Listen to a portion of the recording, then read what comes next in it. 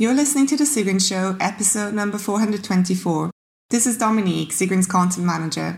Sigrun's sick today, but the show must go on, and she's prepared a great interview for you. I'm happy to introduce this week's guest, Alda Karen. Sigrun and Alda talk about how you can build your self-confidence while scaling your career.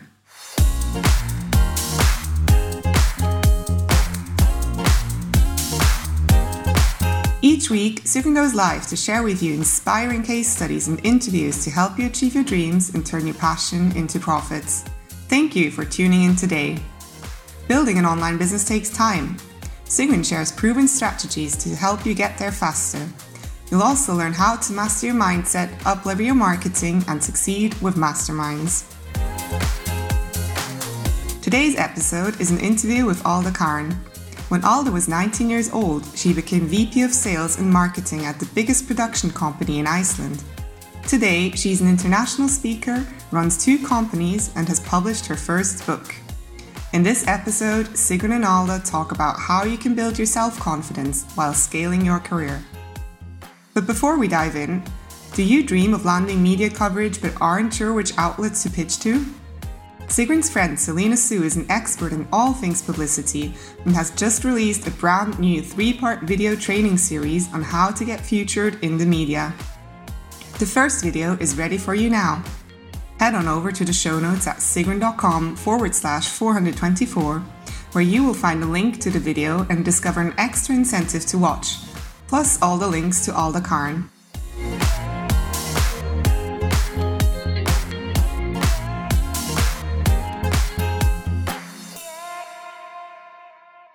I'm so excited to be here with Alda Karen. It's weird to be here with an Icelandic person. They are a rare occasion on my podcast.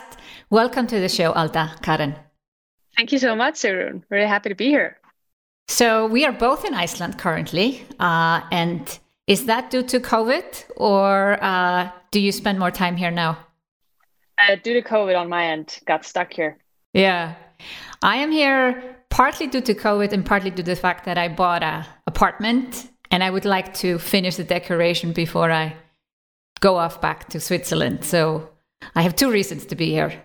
And the third reason is my father. Yeah, he's, not well in health and I like to be there for him.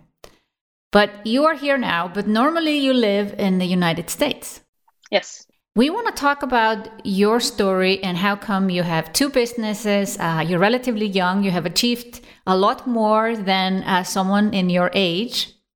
And at the same time, it seems like you have this unbelievable confidence that probably older and much more experienced women are jealous of. They would like to have some of your confidence. So we're going to talk about how come you have this, you're oozing of confidence, and how other people can learn from what you have done to get there. So I want to start by asking you, you got a pretty senior job, 19 years old. Can you talk about, how that came about? Well, I'm not very, I'm from a kind of lower middle class family. Like my dad's an electrician and my mom's a store manager. And I kind of realized like pretty early on that if I wanted to do anything in life that was either entrepreneurship or just go far with my career, that I would have to kind of like move to a big city, which at the time was Reykjavik. That was a big city for me at the time. Now New York is, but Reykjavik, 100,000 people live there, big enough for me at the time. And I got an internship. That was kind of like my first thing. And I feel like this is like an ongoing thing that I hear a lot with young women who like kind of go a long way in their career pretty fast. And I started as an intern, as a sales intern for one of the biggest production companies in Iceland, Sigafilm. And I just went to work. I worked as hard as I could and I sold an incredible amount of contracts and all kind of product placement stuff into TV shows and stuff like that. Didn't know anyone at the time, both at the company or in the city for that matter. So I could kind of really focus on the work and just kind of do everything, like not ask specifically for permission I would say yes to everything at the beginning. I was told so many times at that time that I shouldn't say yes to everything, but I continued to do it. And I kind of still do it today. I'm maybe a little bit more on the no side no, but now, but still at that time, said yes to everything. So I was doing a lot of work that I kind of shouldn't have been doing. And instead of like complaining about that, I just did more of it and more and more and more. And then the time came where the sales and marketing director quit. So I was already doing half of his work and a lot of other production stuff. So they just ended up offering the position to me and I took it. So it was really not kind of, I don't know, connections at the time because I was so young. I didn't have any real connections that could benefit me. So it was really just doing the work and being smart about it. Like, for example, I was so young and I was a woman. So whenever I would send out emails to like get meetings, people would reply to me. So what I did is I made up two male employees who I just created an email address for them. They were both men and they were my assistants. So they would send out emails to other sales directors around the country and be like, hey, I'm trying to book a meeting for my boss, Alda. Like she needs to go there, talk to this one.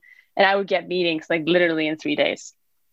So it was like a lot about it's definitely work hard, but it's equally as important to work smart. And especially when you're a woman and you're a young woman, you have to kind of find these like practical ways to like use the weaknesses or everything that's against you for your advantage. You have to like see, oh, okay, so I'm a woman. They probably like won't want to talk to me about this. Oh, I'll just pretend to be a man, send an email, then I'll show up, you know?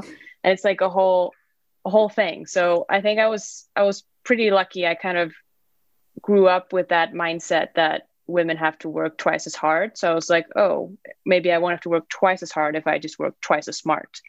So I would, kind of analyze all these things around me that could be weaknesses, and I kind of turned defense into offense. But how did you get these ideas? Like you realize, okay, they might not want a meeting with me because I'm a woman, and well, if they figure out how young you are, probably not either. But then you just like, oh, I'll pretend that I have male assistants. Yes, I mean, I'm 28 today, but I've been 35 with air quotes for like the past 10 years. No, I feel like as a woman, I read a lot of autobiographies. I think that's kind of the hack I did that maybe not a lot of people realize. I read a ton of autobiographies by women. And what I love about being a woman is that other women share their stories so powerfully. So there's so many inspirational women out there sharing their stories and sharing their mistakes. And I think that's the advantage that us as women have over men, that you don't have a lot of autobiographies of men that they're like sharing their mistakes and what held them back. So I was reading all these autobiographies by a lot of women. And I mean, the most recent one that I'm reading now is not necessarily autobiography, but it's A Moment of Lift by Melinda Gates. And she's telling stories of all of these incredible women and incredible things that she's doing around the world. And I'm already learning so much. Like there's a quote that she says, like, it's equally as important as how you introduce the science as the science itself. And I related so hard to that because so many women talked about their stories in autobiographies that I learned so much of. And in one of those autobiographies, I can't remember which one, she pretended to be a man over the phone to get meetings. Like this was back in 1950s or something in the US. And so I was like, oh, I can do that now. I'll just create an email address and like send out meetings. So all those smart hacks I did, I kind of learned maybe unsubconsciously on a level 2 by reading all these autobiographies by women and like reading their stories, because you don't have to invent the wheel. And you don't really like, even though you're creating a new career path or creating new jobs and stuff like that, and creating a new business, there's tons of women that have done it before you. So it would be kind of stupid not to like read all their stories and, get to know what they did wrong so you don't have to repeat their mistake. And that kind of propelled me forward a lot. Would you say that reading autobiographies replaced school or, doing further education in some ways? Yeah, well, I mean, I'm a college dropout, but I believe that the education system really needs a huge overhaul. I don't believe in a system that's based on distrust, but I do believe in education and I do believe in learning. And I learn every single day. And I learn by reading other people's stories. And that's how I kind of learned best. So I definitely think that just constantly being open-minded and learning everything and listening to other people just really, really taught me a lot. I think experience also is, that's the biggest school after all. So you basically learned how to sell by actually being in a sales job, and then you were promoted to the sales and marketing manager, and then you were only 19 years old. And how can you go from there? Well, yeah, I didn't have the experience, so I learned from other people's experiences and then just talked like them. And I've always acted and talked in a way that I was already where I wanted to be. So I've always spoken kind of from a standpoint that I'm like, oh, I'm already the CEO of my own company. I'm already, like, long before I launched my first company. So when I was around 21, I launched my first company, which was just an online boutique store because I saw there was a need for like dresses in Iceland. So I just, flew them in and sold them. And then I sold that company 2 years later, which is also just, I really don't, I imagine the person sitting, at a table against me and like is going to buy my company, and I'm 23, like I have to sound like I'm at least 35 and I've done this 10 times before, So I would read all these, stories and articles about businesses being sold and, listen in on people talking about how they sold their business. And then I would literally often not like directly reference them, but I would use the same language to like sound not necessarily smarter, just like sound like the person I want to be, Mm-hmm. So like every day I think, okay, what am I doing today to make sure I'm in alignment with the person that I want to be, or like whether that's like career wise or personally, family, doesn't matter. So it's like, I'm always in that mindset. I'm always thinking 10 years ahead. Like if something bad happens to me tomorrow, that's nothing because that's like day 2 of 10 years. And I'm always in the mindset, like, I'm just beginning my career. Like I'm 28. I'm like, I have my life ahead of me. So everything I do doesn't really matter in the long-term scope of things. And I feel like that's really helped me kind of being like, I don't give a shit. It's like, I don't really take myself that seriously. And I think that's helped with just constantly reminding me of the long-term vision. But still, what we do every day is essentially what creates that long-term vision. So it sounds like your mindset is, well, this is a similar phrase we use in my business. Like if you want to make 6 figures, you need to think like a 7-figure entrepreneur, like you need to think ahead. So that's similarly what you do. Yeah, exactly. And how you spend your days, how you spend your life. So it's like, even though you're always thinking, you're always acting like 10, 20 years ahead of time, what you do now is what matters. So it's like your mindset needs to be long-term and your actions need to be now. Yeah. But how did you get this idea that you would own your own business? When you say your parents didn't run a business, maybe possibly no entrepreneurs in your family to be role models, like where did you get this notion that you should become one? Yeah, well, my mom did run a children's clothing store for a little bit, but had to close down. But I think I didn't have anyone around me that was like a full-on entrepreneur. And I think I realized it when I was working at Sciofilm and I was working for other people. And I just kept thinking every single day, I would do this differently. I would run this business differently. I would do this differently. And, there comes a point, maybe I'm just more impatient than others, but it comes a point when you're just like, I should just do this myself. So I did. And I think I related a lot to Steve Jobs' autobiography about like just not working for other people, like work for yourself. Even though I do not agree with the quote that if you're not working on your dream, you're working on someone else's dream. I don't believe in that because all the people that I work with me in my companies, we've all had a bigger dream together.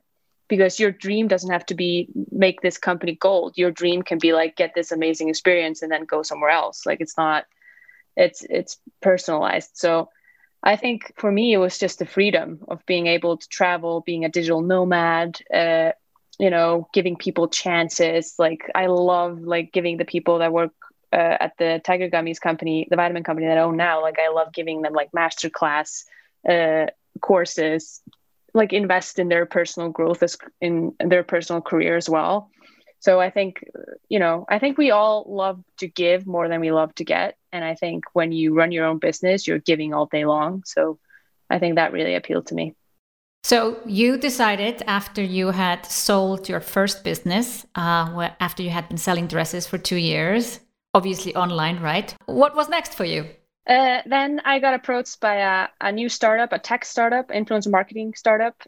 So I became a part owner in that business and scaled it all the way to the United States. So that was kind of my ticket to the US. Once I got to the US, I kind of launched my own consultancy and I started doing lectures on just like mental health, startup, entrepreneur mindset stuff, and just overall consulting, just everything from spiritual, just like to like very practical, good advice that I've learned.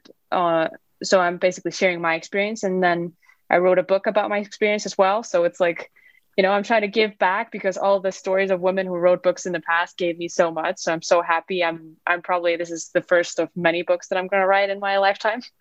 Oh, I'm convinced this is only your first, but I know that you also get some pushback from people to say, who are you to talk about mental health, or who are you to talk about even spiritual things, or even your own experience because you were so young? How did you deal with that? It's so funny. I'm just not bothered by it. Because I believe I'm such a data person. And I believe the data. I don't believe opinions. So when it comes to my data, all of my lectures that I've ever held have all been sold out. My book was a bestseller, and the most sold book in Iceland in its first month. So it's like, if I shouldn't be doing it, then why am I doing so well? And it's like, I believe that you share what you learn as you learn it. And that's what I really like. I love like reading stories and talking to people who are still on their way.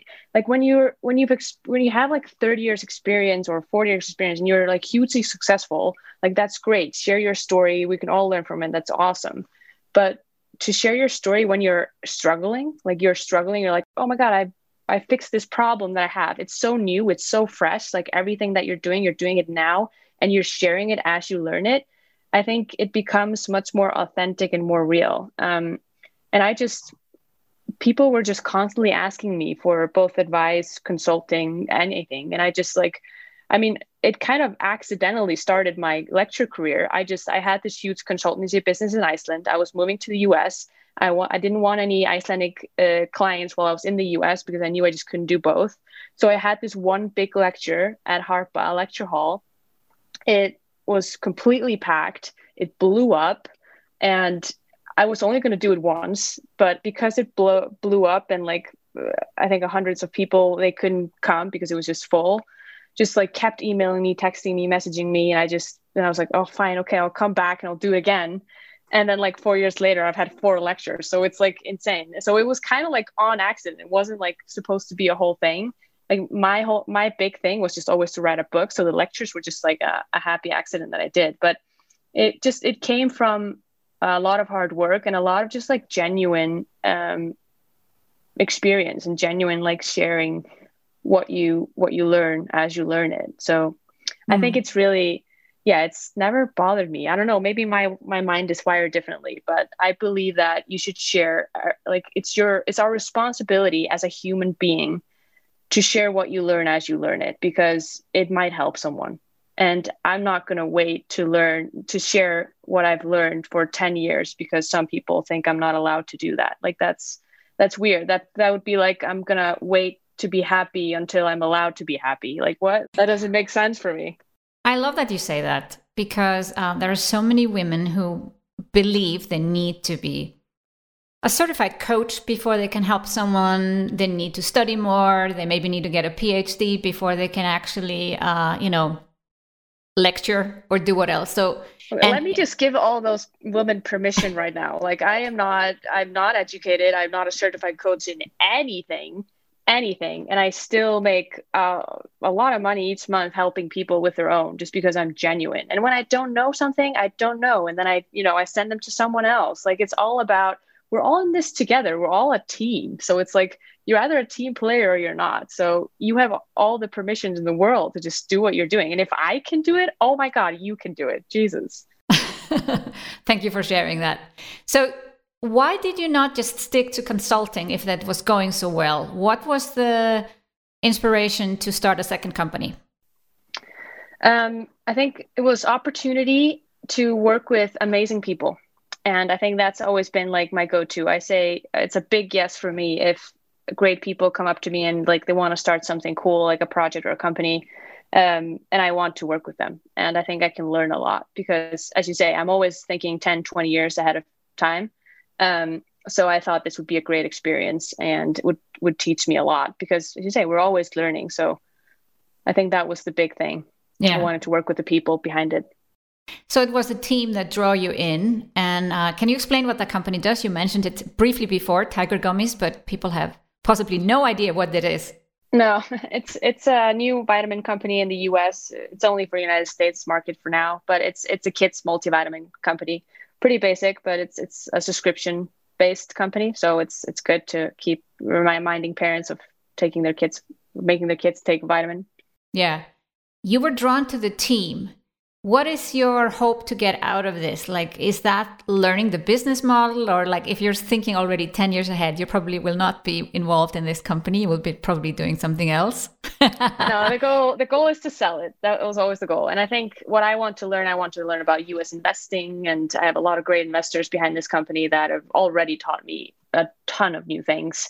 And I think that's probably what I'll be doing in the future. I'll be kind of joining companies and then selling them and joining again. And I'm really good at getting things started and kind of blowing them up, but I'm not good at running them for a long time. That's why I had to sell my first company. Like I didn't want to at the time, but I needed to do it because I just couldn't run it well. And that's what I'm always I'm really open and really straightforward about my weaknesses. And I'm vulnerable and I know my blind spots. So you have to be practical when it comes to these things. So for me, it's just the same with this company, just kind of start it, blow it up, and then get acquired. Love it. Love it. I want to go back to, you talked about mental health, spirituality, and you wrote your first book. What would you say you call it Life Keys? Is that the right translation to English? Yeah. Yes. For me, every wall is a door. I just need to find the right key. Okay. And what are the most important keys? I think, in my book, it's called The Life Bible. It's not out in the English yet. It'll probably be out in English later this year, 2021. But I think the most popular life keys in the book that open all the doors that you think are walls that are holding you back. I think the biggest one that people talk most about is that you are not your thoughts or your feelings or emotions. And I think it's in a very practical way. Like I always talk about, like a lot of spiritual coaches talk about this and mental health coaches that talk about like your brain and stuff like that. And I always think of him as like my roommate. He's my forever roommate, and whatever I see, he sees, and whatever I hear, he hears. So like, I am not holding myself back in any way, but my brain is. Like my brain, his only goal in life is to survive. Like that's the brain's only goal. Like he's the only organ that knows he's an organ, but he only has this one goal, that's to survive. So if you look at this very practically, like your goal in life is to like live to the fullest, or like enjoy yourself, be happy, grow. Like your big goal in life is just to grow as a human being. But you can't grow if you're constantly trying to stay safe and survive.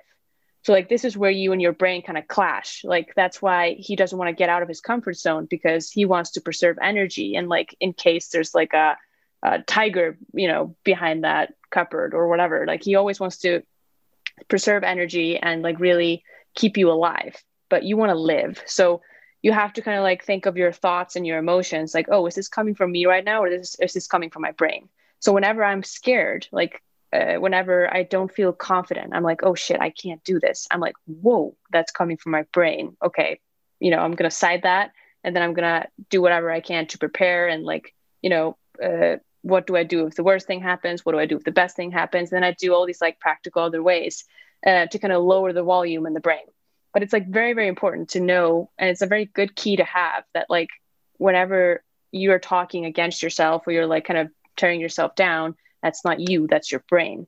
So you have to kind of learn how to talk with your brain and kind of sit down with it, journal, do visualizations, like the brain doesn't know the difference between imagination and reality. So you have to kind of like learn how to live with your forever roommate, and he won't hold you back. Is that the most important key, or are there multiple keys? There are multiple keys. I mean, we have a very good one that's the roadmap of the emotions. So basically your emotions, like when you feel them most, when you feel most angry or most upset, your emotion is like in the middle of your brain, like right in the middle here. Like it comes up through your spine, and then you kind of figure out your emotions in your frontal lobe. So whenever you feel them most, they're kind of stuck in the middle of your brain, and you're like, they're, you know, feeding all the neurotransmitters, and you really want to hit something or scream. You just have to wait and give the emotion, like, you know, that's where like the term sleep on it comes from. You're like, you have to give the emotions time to reach your frontal lobe so you can accurately work through them. Mm-hmm. And I mean, then we have like vulnerability. That's like one of the big ones too. To be completely vulnerable is one of the bravest thing you can do. And like Brene Brown says, you are enough. I think that's been like, I think that's one, like what I'm most known for in Iceland right now is you are enough. They kind of picked that up and made that a whole thing. And I think that's a big thing that I've done for a very long time. And that's helped me with like imposter syndrome and confidence. Like I've told myself I am enough for in 9 years now. 9 years I've said I am enough to myself every single day. And I just show up as I am and I do my best. And I think that's what's gotten like the biggest advantage for me. That's maybe what I've done differently than a lot of other people. I've just constantly reminded myself I am enough. And now I have such a very strong, like unbreakable foundation in my mental health. That's just based on this sentence, I am enough. So like everything I do with a day is a bonus because I'm already enough. I don't need anything. Like I want to do this and I decide to do that, but I don't need to do it. So I feel like that gives me a lot of power and a lot of freedom too. This just small sentence. There was a moment when I was like a teenager where I think I heard the sentence first with Brene Brown. I'm not entirely sure, but I wrote it on like little Post-it notes, and I would like put it on the steering wheel of my car, and I would put it on my computer, and I would put it on like my desk and stuff like that. And I would just constantly be reminding myself that I am enough as I am. Like there's like, you know, there's an incredible chance of being born already. Like your life is a gift. So you have to treat it like it is. So I think that's helped me a lot and given me a lot of confidence. And I have a couple of keys in the book about how you can create confidence, like, you know, power poses, all the practical stuff, and also just really abstract ideas as well. Like think of yourself and your life in like abstract ways. Like who's going to tell you that this is not a computer simulation? Like who's going to tell you that you can just program success into your mind? Like I do believe that we have programs running in our minds. Like you either have a mindset that's a victimized mindset, that like everything is against you and you're such a victim, or you have like a growing learner student mindset that you're just constantly growing. Like what is this teaching me? Like you always have a choice, and you always have like the power to choose and the power to kind of reprogram your mind a bit. And I really like that. And I'm constantly reprogramming myself and like just observing myself and my reactions and especially thoughts and emotions, because that's the guy I need to reprogram the most. That's my brain. Yeah. How did you come up with all these keys? Well, my short experience, I guess. I'm just very observant. I write everything down. I've been journaling for years, but I think I'm just really observant of myself. And I think self-awareness is one of the biggest things you can do to propel your career. Just knowing yourself really well, because not a lot of people do it. I feel like we don't really, like, when is the last time you sat down with yourself in a room and you were just alone with your thoughts, like no phone, no distractions? Like we don't really do that anymore. But we used to do that a lot. So I think a lot of people have started meditating, which is great. That's a really good tool that I use a lot, but really just knowing oneself, I think self-awareness can get you ahead. And did you then start to see some patterns, like something that was stopping you, like there was a door and you needed a key to get through it? Yes. Oh my God. Yes. I mean, my biggest doors have been like, I'm not smart enough. I'm not cute enough. I don't speak well enough. I mean, I'm a public speaker and I don't think I speak well. Like that was a huge door I had to go through. So I had to kind of unlearn that. That was something that was just a negative belief that I had, like a negative core belief that I had about myself from a very young age. Don't know where it came from, don't care, but I needed to unlearn it. So that was like what I did. So it's kind of like you can't open doors that you don't know about, and you can't get through walls that you don't know about. So like the most dangerous thing when it comes to mental health is not knowing what's holding you back. So that's where self-awareness comes in. Like what's holding you back and you don't know about it, that's where you need to sit alone in a room and really think about your life and like how you've reacted to your life so far. Oh, I think that's a juicy nugget for everyone who's listening. If you hit a wall, just sit down and figure out what that wall is. So, and then you can find the key. And you can find the key by reading your book if you can read Icelandic. Maybe you need to come back when it's out in English, then you'll come back on the podcast or maybe on my YouTube show. We can then promote the book with you, because I think everything you've shared here today, women at any age need to hear it. And I actually think the older women, the more experienced, the more educated they are, there are more issues. And somehow maybe that comes from the education or the experience, that there are more troubles. The smarter you are, the more issues come up. Why do you think I never finished college? I'm terrified. You just got to stay where you right are. Alda, it's been fantastic to talk to you. Definitely want to invite you back when your English version is out with a live Bible. I think that would be the name, right? Yes, that's the name we're going with. That's the name you're going with. Very humble. Thank you so much. Yeah, of course.